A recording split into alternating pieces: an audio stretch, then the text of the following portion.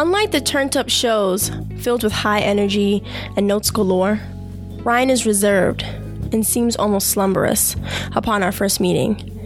It's when we start talking about Trap Music Orchestra that I see him light up.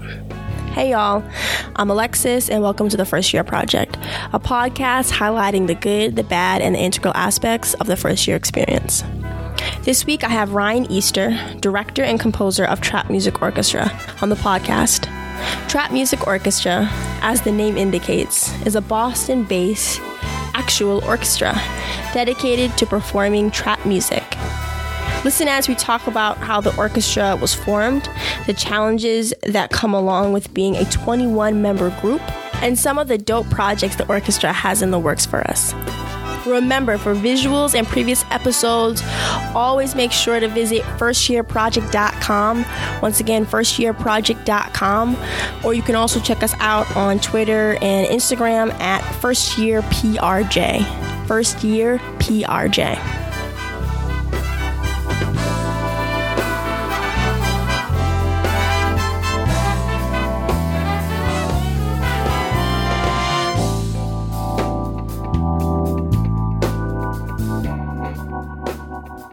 This is Ryan Easter of the Trap Music Orchestra, sitting down with Alexis of a First Year Project.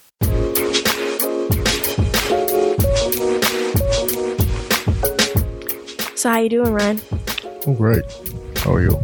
So let me just tell y'all this. Like, Ryan is the trooper of all troopers. I think we may have been here for 2 days and 2 nights trying to figure out some technical difficulties. So I certainly appreciate you staying, not cussing me out, not throwing things, you know.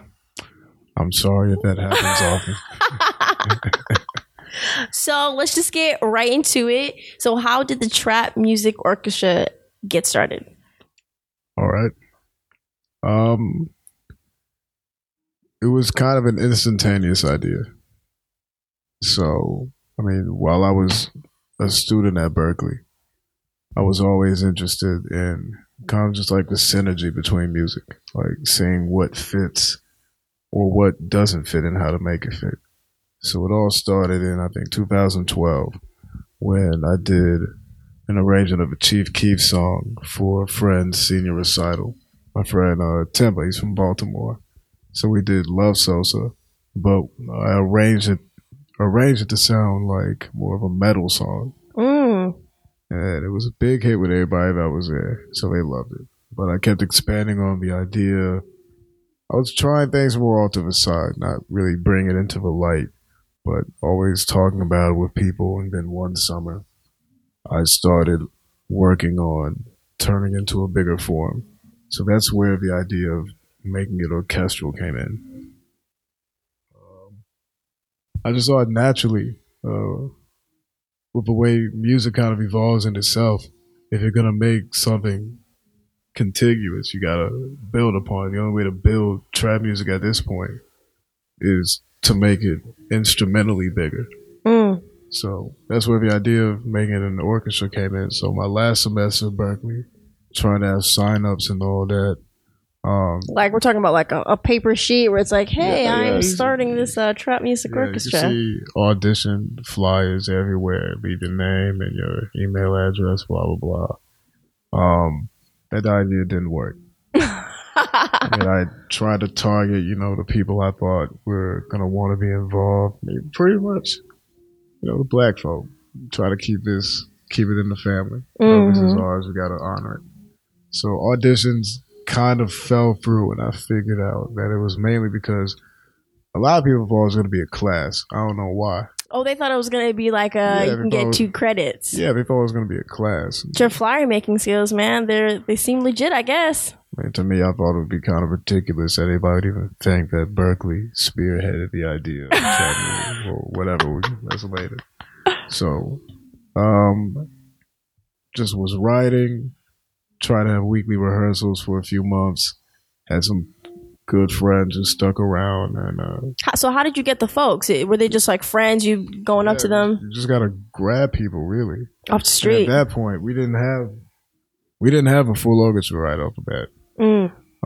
It wasn't until January of last year where a friend of mine, Charles Michel, he was organizing a event at Urbano Project, and he was asking me, he's like, "Yo, do you want the orchestra to perform?" And I was like, "Sure," but he didn't know that there wasn't one. So in about so he asked you like, "Hey, like, do you want your orchestra to perform?" And you're like, "Yeah, sure, like we're definitely down." And there was no orchestra. Yeah, there was no orchestra. So what was your plan? Like, what was your thought process behind that? Just do it. Just make it happen? Yeah, it's got a few people, about a week and a half or 2 weeks of trying to organize, get a rehearsal down, all that. And then by the night of the show, and this started a trend of, I mean, you can ask anybody in the band, there's always some type of mild curse where the day of a show, day of a shoot or whatever, day of something that we got to do, something always goes haywire. Oh, it doesn't man. stop something from happening, but it goes haywire. So, I mean, we're on our way to the show. The piano player's like, "Yeah, I won't be able to do it unless somebody wants to help me carry all this." I'm like, "Man, it's 20 odd people in the band. You don't have to worry about carrying nothing." Yeah. We do the hit.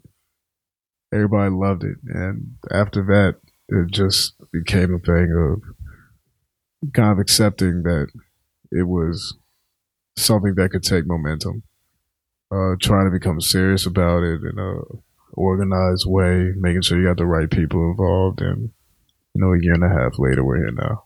So how do you go about now that you're, a little bit more, how would you say you go about knowing the right people for like their roles in the orchestra? It's still a very, very, very steep learning process for me. Especially considering the amount of people that you're in charge of. And the fact that knowing the right people are there doesn't happen until all of the people are capable of doing something as one. And as soon as that started happening, then sometimes people weed themselves out. Sometimes the heat will get so high that they'll have to jump off. They won't be able to see themselves completing the way there. And the people that can, well, as time goes along, you notice that they start doing more, start making more sacrifices off of their own merit for, the better of the group. Oh, okay, I see what you're saying. And even for myself, it's taken a lot to not only have the right people, but to recognize people that have been in it as being greater benefits to the group than even I thought they were. So, I mean, it's building a business, building a family, it's building a lot of things. But it's also an exercise in, how much are you willing to give up of yourself? Totally. So within the first year of the group getting started, what were some of the challenges that you all faced outside of the curse? Everything was a challenge. I mean, from the jump, the size of the group was the biggest hindrance. So what size did the group start off at, and then what size is it now? It was 23, now it's 21. I mean, which isn't, a crazy significant difference, but 20-something folks is a lot. Exactly. And that's one of the things that can keep things from happening for the group, especially initially. How so? I mean, we're a brand new group. There's nobody that we can call to vouch for us. So if we're trying to do a show or we're trying to spread the word about us, it's an awkward thing for people to look at and kind of accept for what it is, with having no pre-existing idea in their lives that it kind of reflects off of it. So it's natural that the first people that caught on to us were people who are either music students or aficionados with what it's like to indulge in band culture on a larger scale. And those are people who know jazz band culture or symphonic culture, like people who have seen larger things happen, so they know that something that big can, portray a certain sound. Do you feel like band culture, group culture in 2016 is dead, or do you think it's making a comeback? Absolutely not. In fact, it's coming alive, but it's almost there. Almost there? How so? A conversation I was having with someone earlier was that there's a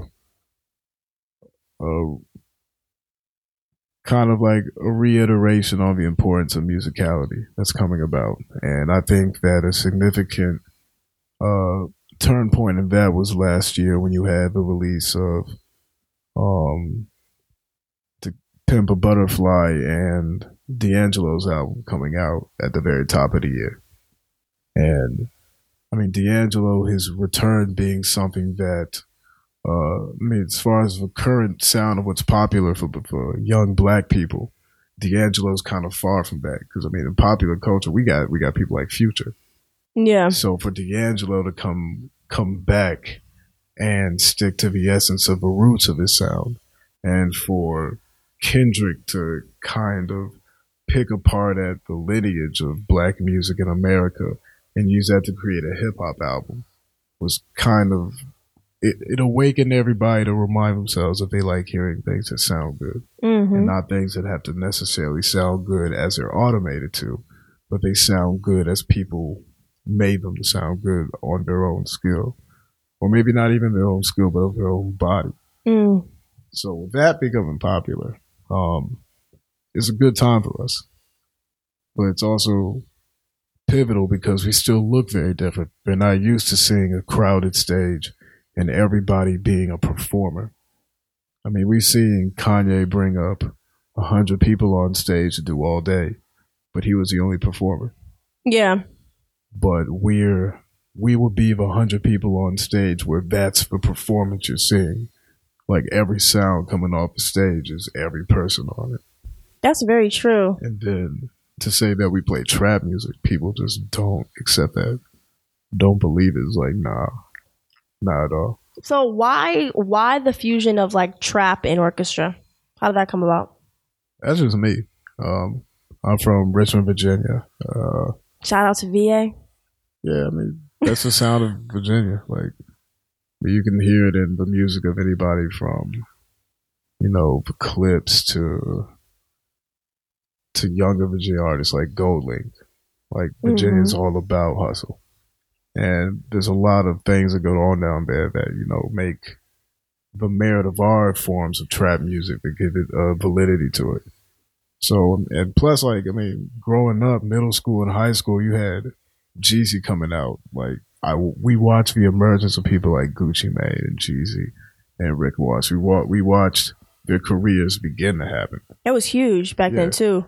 Still is, even with Gucci, just coming out, putting out work. Yeah, that was a huge moment in not just music but people's lives, like watching them come back out of jail. So that became important for me. And like coming to Berkeley, like my parents kind of intended me on being a jazz musician, but there wasn't jazz growing up. Very few of my friends listened or even cared about it. So it made sense to try and be a part of both cultures while paying respects to both of them. And why not just make them the same thing? They have the same meaning to me. And even the same beginning. Like, jazz music started out in places that it wouldn't be played at anymore. It's not supposed to be some fancy suit and tie. It was edgy. Yeah, it was edgy. Like, now you have, I hate to say it, you have older cats who have kind of turned the tradition of it into not just like an academic based ritual of like you just learning how to play music. Like, it's almost like your multiplication table is jazz music now. And either that or it's turned into kind of like an elitist form of going out. Yeah. Like, you go to see a jazz musician and it's always in a place where the tablecloths have been cleaned right before you got there. Candlelight dinner, the tickets are like $40, $50 a person. Or if the table's nice, it's like $200 a table. the artists come in and they're all, they're sharp, they're poised, and I think it's fake. Wow. So like in thinking of how jazz, I guess, has like transitioned into kind of like you need to be from a certain socioeconomic status essentially to kind of feel one with that culture. What do you think younger folks can do to still have a connection with jazz, but also like be true to themselves, whether they're, wealthy or not so much? Well, that's what we set out to do, is kind of create an image that they can hold on to. Is that you can see, especially young black folks, seeing somebody just like them who grew up in the same type of neighborhood as they did and listens to the same kind of music as they do, but using that and turning it into an instrumental art form. Like we can prove to any high school band that you can play the silly ass Lil Yachty song that you love so much, and you can turn that into something that can get you into college. You can turn that into something that people can literally never take away from you. You're giving yourself not only the ability to play music, but to interpret it in a way that hasn't been really accepted by a lot of people yet. Not because it wouldn't be accepted by them, but I mean, you see music programs being cut in schools all the time. Mm-hmm. Or if you look at what's on the music curriculum, it doesn't engage anybody to really want to take that knowledge and apply it to something that's a little more meaningful for themselves. So what we're doing is we're making the use of music not only important to them, but to everybody else, because it gets alienated a lot. Not just musically, but what it means to the people behind it. And so I feel like something that we're doing to pay a lot of respect to it is we're putting it on a platform that, even over centuries, has kind of commanded the scene as the most prestigious form of playing music there is. You have an orchestra. Mm-hmm. So why not bring even that illusion of prestige? Because if you can bring prestige to something that's seen as thereby by ratchet, what does that tell you about prestige? Or what does that tell you about what actually is ratchet? At the end of the day, it's the story of a person's life. So we're bridging that gap. Very dope. Now, what's the craziest experience you've had at a show to date? Because I've heard that your shows are lit, and you're kind of creating all these different types of experiences. So, like, so far, like what's like the craziest, like most outrageous experience that Trap Music Orchestra has had thus far? It's been a lot.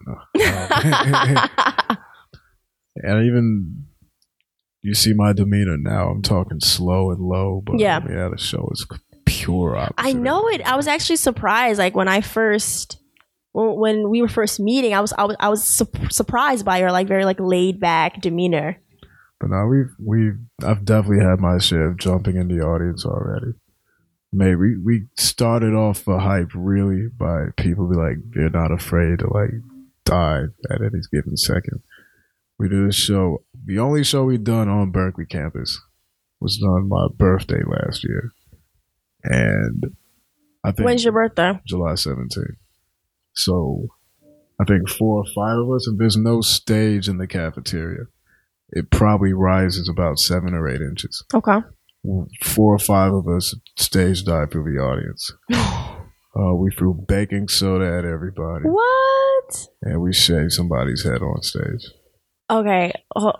For a moment, let's just backtrack. So there's diving. Mm-hmm. There's baking soda? Yeah. Now, what was the significance of the baking soda? And then we're going to get to the shaving. Because, you're in love with somebody's head right after. Baking soda. I got baking soda. We had baking soda. So, wait. So, who at Berkeley was like, Who let us throw baking soda, people? And that's one of the best parts about the band so far, is that we're learning that we can get away with that. That is dope. Oh my god! And then so someone came on stage, like so you gotta take us from the top to the shaving. Our guitar player, his girlfriend shaved his head on stage.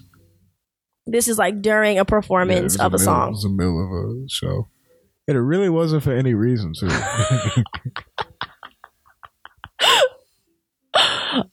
So, what was the result of that? We just had fun. That's all. That's dope. So, like, nothing else. Like, no one was like, "Yo, you can never perform here again," or whatever the case is. Of course not. I mean, and since then,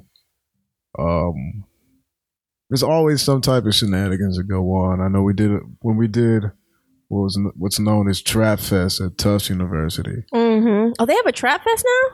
I mean, ever since we walked on, I mean, they used to have a day party. I remember Drake performed at it, like a day festival. No, this was just the black students at Tufts organizing their own show. Very nice. So, and this is on me because I got a knack for just spewing all sorts of things on stage. Okay. I don't know, at one point of the show, you had the first 2 rows of the audience, all just young women, you know, having fun dancing. I saw this one line of guys in the back, and I was like, why do you guys look so down? You should come up here. Why are you all the way back there? They were leaning back? They're just around each other, looking mad that they were around each other. Men in a club, circa 2016. Yeah, but then behind them there was a police officer, and I said, "Oh, you should have never shown up." So it was about 3 minutes of me almost demanding him to come over and, you know, catch the twerk a little bit. Wait, who were you? You were talking to the police officer to said catch a twerk. Yeah, I said catch the twerk one time. Like, I don't know why you're here today. I'm sorry you got stationed, but you better come up here now. Did he catch said twerk? Of course not.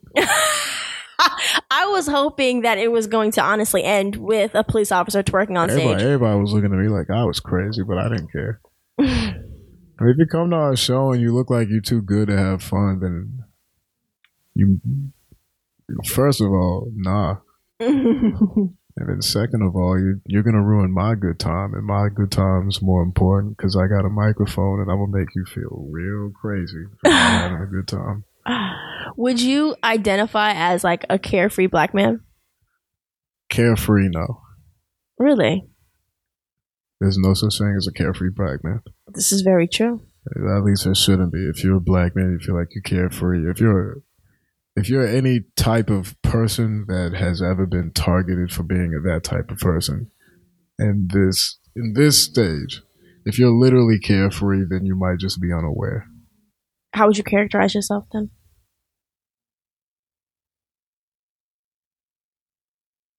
I mean, first and foremost, I don't see too much differentiation. I mean, I share a lot of common traits, and then I have my own privileges and my own downfalls for myself. But I mean, I've been at gunpoint 4 times by police, 3 times by police officers, 1 time by a not police officer. That's crazy. Yeah, it's crazy because it's also it's like a social stigma that there's a type of black person that happens to. Mm-hmm. And I even told my parents, I'm like, yeah, this happened to me. It happened to me as soon as I got out the house too. Like, this is in Virginia. Yeah. I mean, yeah, once was up here, but all the other times were in Virginia. So yeah, because of things like that, I'm not carefree. Am I shook? No. I try to go after as much understanding as I can. And I feel like that's the best blanket of protection you can have, is just making sure you understand. Mm. And I'm definitely fortunate enough that, and I'm very serious when I say this, I spent way more time listening to women than not doing that. That's a major key. Major key. Major key. Not even to like make a big fuss over it, but you learn a lot. You understand a lot more about the perspective of life when you do that, especially as a male. I agree. And not just because I'm a woman. But because of things like that, going on through life, certain, like in criminalizations or injustices, I saw them a little bit differently. Mm-hmm. And, you learn how to navigate a little bit better. You learn how to see things before they happen a little bit more. But just always being one foot being aware and one foot being concerned. Because if you're aware and you're not concerned, then you're not really going to make a difference. Mm. Do you feel like Trap Music Orchestra as a platform has the ability to be extremely creative, but then also to make a difference in that space? One of the things we did last year that I feel very fortunate for as well is we made quick friends out of the Boston chapter of Black Lives Matter. Very dope. Shout out to Denasia and everyone else. Because we saw something eye to eye with the group. And that's why when they did Bean Fest at the Law and D last August, we invited them to come on stage with us. Because something I wanted to let the audience know is that if you're going to be a so-called fan of trap music, then you have to understand all the underlying issues of what happens. And I think even trap artists don't do that the way they should. Mm-hmm. Even with, for example, with the tragedy that happened in Orlando, people like Cudi and Kanye have been vocal in the past and even the present about having problems with hip-hop's kind of hesitation to support the gay, lesbian community. Mm-hmm. And we were recently asked to do Pride. I know things didn't go the way as planned with scheduling, but I thought that was a very big thing for me. And an idea I have that I want to do by the end of the year is I have an idea of a shirt that says, God blesses all the trap niggas, with the word all in a rainbow. I love that. Because I feel like, and nobody listening to this take it, I will fuck you up. like real talk. I understand we pushing culture, but this business too, you'll die. But there's more than three different types of people that live in the hood. There's more than just the people who commit crime, the people who are around the crime, and the police. It's more than just that. Every story can be told. So yeah, I think that we can be not just a motivational platform, but I want to write trap music that's about more than just the consumer idea of what the trap is. Like when YG's record "Fuck Donald Trump" came out, that's a trap record. Yeah, that's a real trap record. Mm-hmm. There need to be more like that. There need to be a lot more like that. Maybe not being, innately just political. Yeah. But there's a lot more to talk about that doesn't get spoken on. I mean, that's why I appreciate guys like Gunplay. Like Gunplay, he's a trap rapper, but he'll talk some sense into you. So I want to be one of those type of plateaus as well, like where we're working on a lot of original music now that I hope when people hear, they'll understand it a lot more when they hear it. For example, I rewrote the national anthem for what will hopefully be our first mixtape. Very dope. Where you hear motifs of the traditional national anthem paired with what we all know is a black national anthem. Mm-hmm. So it's trading both melodies from each of those songs, but then it becomes not really a protest against America, but more as if we were going to do something that is called Pledge Our Allegiance and give a reason why we're pledging allegiance. Let's state fact about where we are and what that allegiance means. Absolutely. So And then turning that idea into something that basically bangs. Like nobody wants to hear it and feel like they're being educated. Mm-hmm. And that's the challenge of it, is making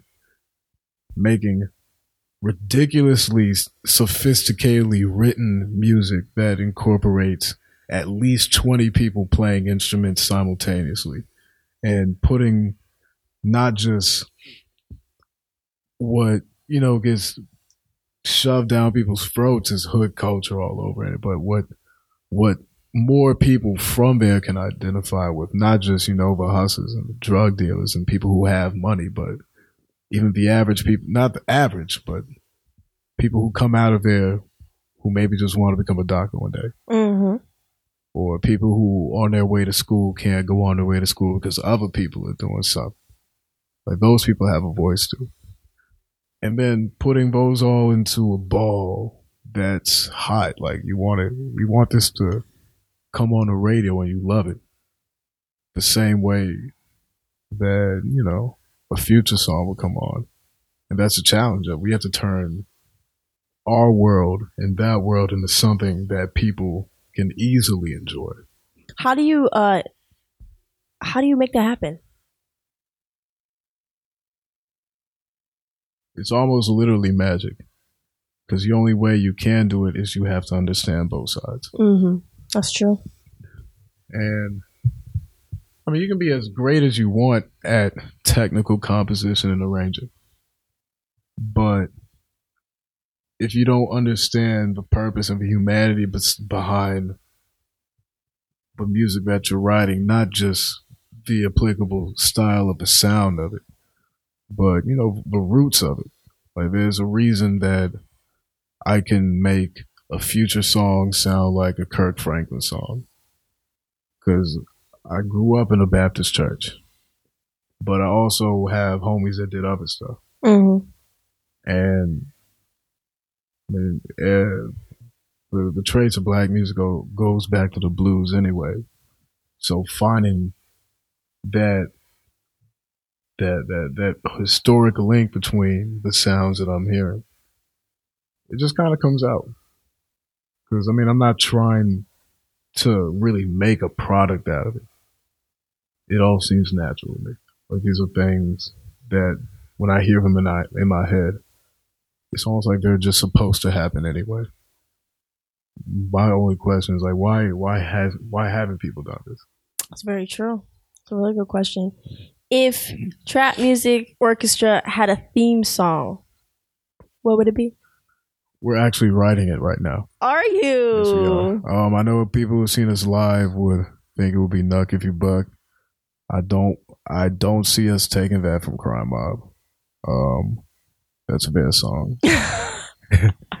But we are actually working on the first official TMO like theme music, like our own anthem. What does it sound like? What do we have to look forward to? It's a mosh pit, man. Like, I think the best comparison I've gotten from a non-POC is you guys are punk rock as fuck. Really? And I was like, yo, you understand what we're out here doing. Because, if you look at why the punk movement happened, mm-hmm. it's the same thing. Mm-hmm. It's the exact same thing. And the way we do our shows, you would swear you're at a punk rock concert. I'm throwing shit in. I'm throwing myself everywhere. Anything and everything is coming out. We did a Berkeley show, and I ended our set saying, do y'all fuck with my niggas? And the entire audience just staring at me, and I'm like, I can't hear if you fuck with my niggas or not. That's crazy.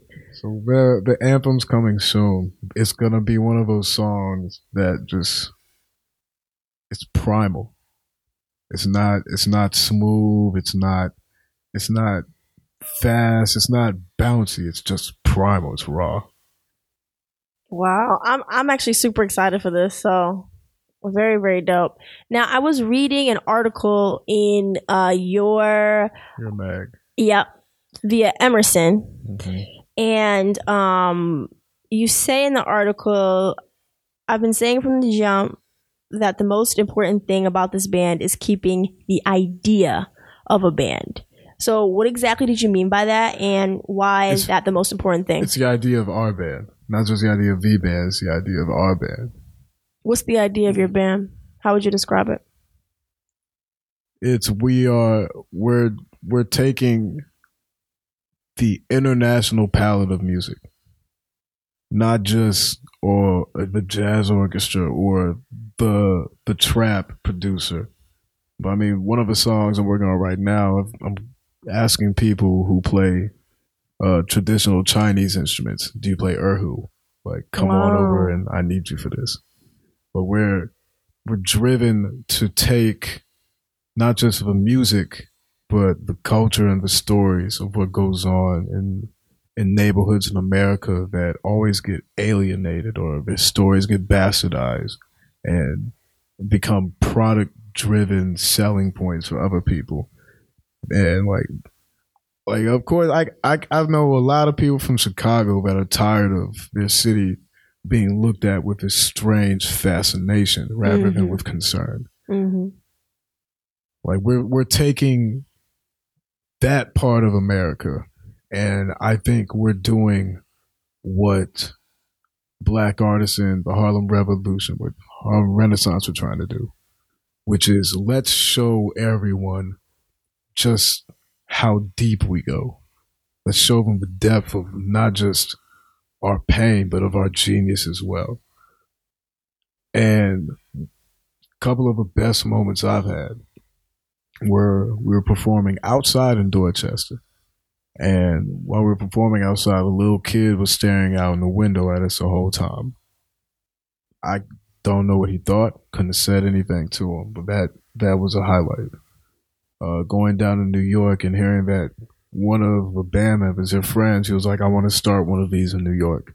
That's beautiful. And of course, at first I'm like, oh, why are you biting? But then it became something beautiful. Like if he starts one, then what if somebody else is saying, I want to write this too? Mm-hmm.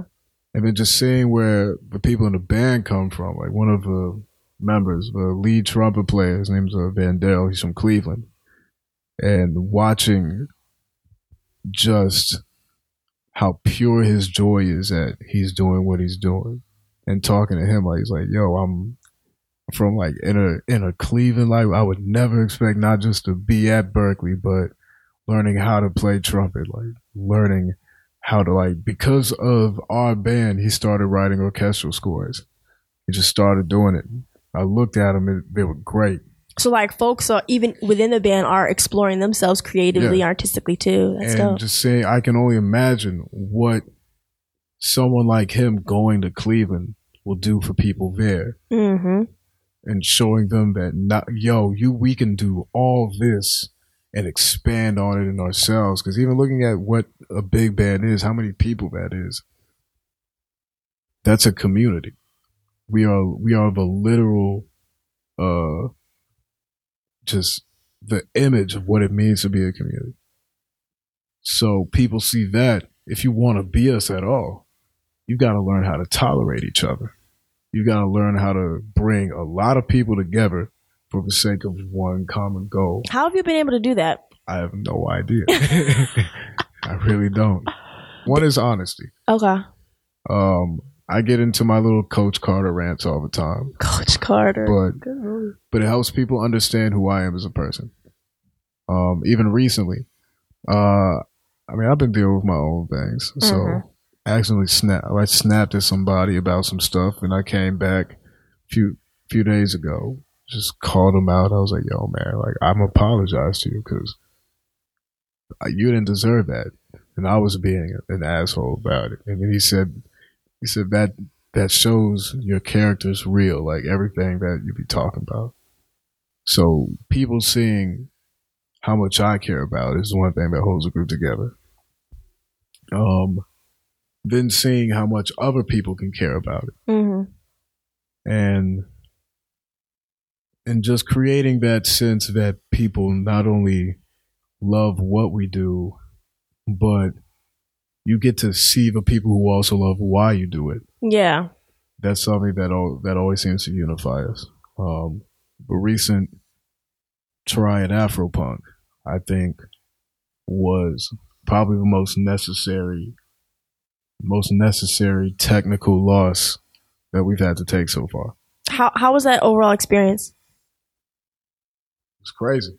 From jump to even be considered to partake in for the performing battles, we had the voting process, and that was a good challenge for the group because it was like, let's see how much we can show people that we care about ourselves. And we entered the voting process. I think overall lasted 2 weeks. Mm-hmm. We entered at the top of the second week, and somehow we finished the voting in first place. So that was number one, seeing how large a community is that cares about what you do. So that was the first thing we need to see happen. And then the road to getting to the first semifinal round, just like the amount of anxiety that it was playing off. Yeah. Like, it was just the bubble everybody was waiting to burst. Mm-hmm. And we decided to all go down there on our own. So, you're responsible for getting there, you're responsible for getting back. So there was no late checking. There was no, you had to check in at the van at this time. It was go down there and don't fuck up. Okay. That's all it was. And we were the biggest group they had on any bill, yet we were the most in sync. That's dope. And seeing that and watching the journey of how long it took to get to that point, it was crazy. Because not only were we all the most on point we've ever been, but everybody felt motivated to win that night. Mm-hmm. And seeing that happen, everybody was happy with each other. And you can watch, we put the performance video on Facebook. You can watch it yourself. Like, we've never sounded that good before. So that was the best we've ever been. And everybody was satisfied with that. Because the audience, whatever the verdict was, it was undeniable that we had the crowd and we had everybody's soul in the palm of our hand. And I already saw that, but then having every individual member see that and truly understand it was a turning point for us, where as soon as we were done performing, that's all that mattered. Yeah. Needless to say, we know we weren't chosen to go on to the final round, but a lot of handshaking and a lot of whisper, he say, she say, happened afterwards. So we didn't truly lose anything. How do you feel like it's kind of pushed your development as a group in terms of for like future work? Well, now we understand that we have a future, first and foremost. And now that we see that we have a future, we say, forget it. Now we have to take this seriously. We have to accept that there are no excuses for any hindrance that we have. And another Coach Carter speech, I was like, there's now an expectation of us. Mm-hmm. And that expectation also holds no limit to how much they don't care that there's 1 million people in the group, or how hard it is for this to happen. So we're going to start recording new stuff as soon as next weekend. Very, very dope. We want to keep that going. So if you could talk to your first year self starting Trap Music Orchestra, giving yourself some advice, words of wisdom, what would you say? Be patient. That's all. Why be patient? Man, the journey for me has involved being homeless 3 different times. It's involved all sorts of things. And the easiest way to get through all of that is to truly know that you don't have to get through it at that second. And it's not going to happen at that second. And recognizing that you forget about the problem and you really start thinking about the solution. So that's the only thing I would tell myself, is that you're not ready for what's going to happen. You're just not. So don't try to be. And that's exciting. I think looking at the future in that way. That's the way it is now. Yeah. That's why it is so scary, because, I mean, I get it. Things are piling in a way right now where it's incredibly frightening for me. Work-wise, in terms of what you guys are working on? Not just, life in general. Okay. Like, a lot of things are not right now stacked on top of each other, between things going on at home and housing up here. My computer broke for like the 6th time in a year, so I don't have a computer anymore. How's that going to happen? Yeah. My job didn't give me hours. I don't have any work. I pretty much don't have a job. I got to pay rent, but I got to get my computer fixed. I got to worry about the band. I got a resource that's been taken away. Such and such has to leave at the end of the summer. Who am I? A lot of things just bouncing out of control. And like I said, the expectation is that we're going to have a lot of material that we're going to be putting out. So it's very frightening, because, 4 years up here, I've definitely gotten lost in the sauce. Like, the whole notion of self-care, I'm like 3.5 years way late on that. Yeah. It's not great, but yeah, it's frightening to understand that you have absolutely no idea what you're supposed to try and get ready for. So absolutely, it's just that air of, what am I going to do now? And with the presence of the future coming up, for me, it's just trying to find a space where it's like, what can I do to make sure that I can be ready for myself to be ready for this? But it's nothing but good things, because we've definitely gotten the new push that we need. I definitely got the new push that I need. And it's all about just making your own possibilities from there. So, upcoming work, mixtapes, shows, what are you guys working on? And where can the people find you? All right. I wish you could see his face. The excitement. Oh, man. Go off. All right. So I started, Dame Dash said, you got to be a boss, put your own money up. So last year, I started putting my own money up and started a concert series called The Forecast. Dope. Where I reached out to, people in the community who don't get a lot of shows, and say, do a show of us. And it was, both of them were great. Both of them seeing a lot of people who haven't gotten a chance to perform, especially in front of real people. Mm-hmm. Like watching Berkeley bands perform in front of, college, not Boston's youth, like people from Boston. Yeah. And then watching, somebody who grew up in Mattapan perform in front of, a Berkeley cat, and the Berkeley cat being like, you're great. So there's like people from the community, Berkeley students. Wow. I don't like the division, because when I was going to Berkeley, I remember they were doing hip hop symposiums where they would invite industry leaders. Mm-hmm. And I remember being asked on the street, I said, man, y'all get all the good stuff. And I was like, you can come to this too. A lot of people from Boston, they have no idea. That's horrible. Like, you have the school smack dab in the middle of the city, and then what? Exactly. So it was good to see a solid mix of different backgrounds, as far as student versus local community, as far as, mix of different races, different social statuses, whatever.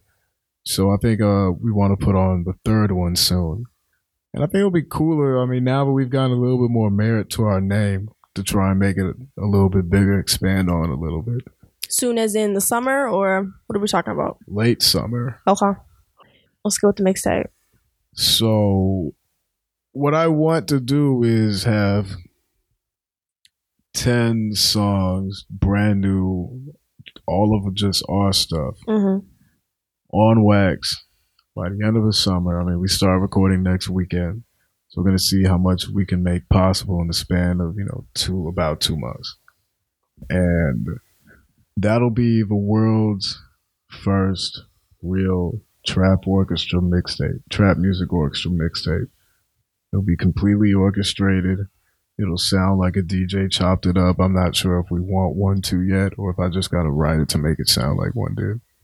But That's interesting that you can write something to make it sound like a certain way that the music is broken down.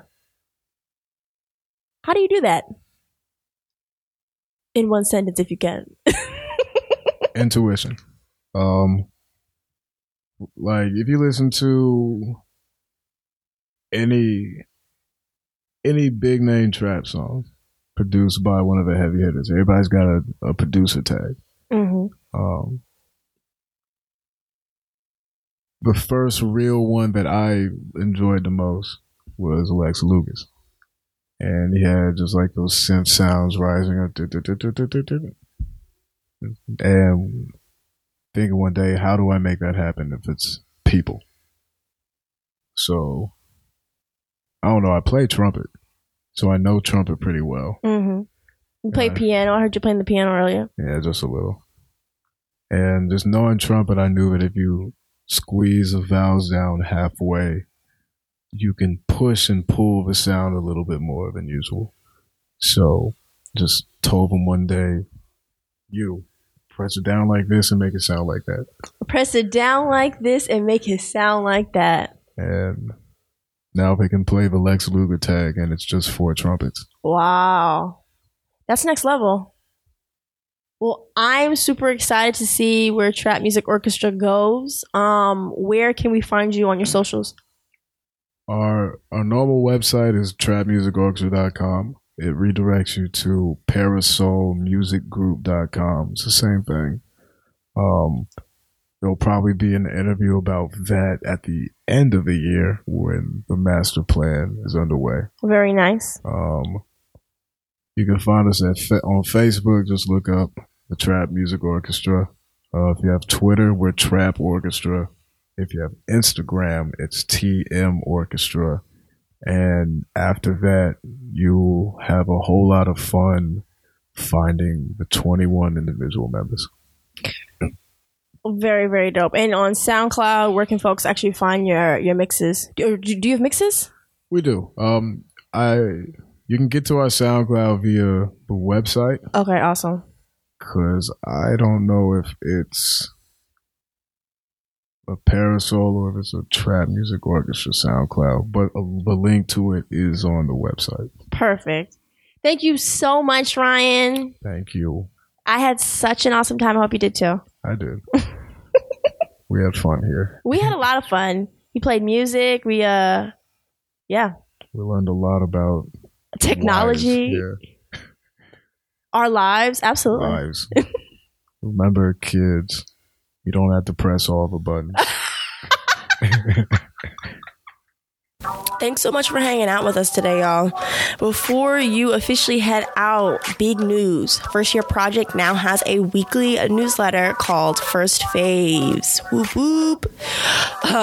Make sure you subscribe to First Faves to receive your weekly dose of dope reads, dope music, and just generally being aware of what's going on in the world. We are super excited to be curating some really good reads and also some really good music that we're listening to and sharing it with you all. So definitely please make sure to subscribe. We will have a form that you can subscribe to on the website, firstyearproject.com, and then you will also be able to see it via our socials. Remember, we are at First Year PRJ. Once again, First Year PRJ on Twitter, on Instagram, then on Facebook, we're just First Year Project. So you can find it. We'll be tweeting it out all over the internet. So definitely make sure to subscribe. It drops weekly on Mondays at noon. Credits this week. Super thank you to Trap Music Orchestra for the very, very beginning background music. It's actually called Father Stretch My Bands. You can find it on their SoundCloud at Parasol Music Group. Additional shout outs to Andrea and Creator K for the First Year Project logos. Thank you so much to the Bad Decisions Collective and Dalvin Beats for First Year Project's traditional intro and outro music. Remember, guys, please continue to subscribe, download the podcast, like it, share it with your mama, share it with your friend, share it with your neighbor. We appreciate the support so much, guys. Here's to killing it this week, and until next week, guys, peace.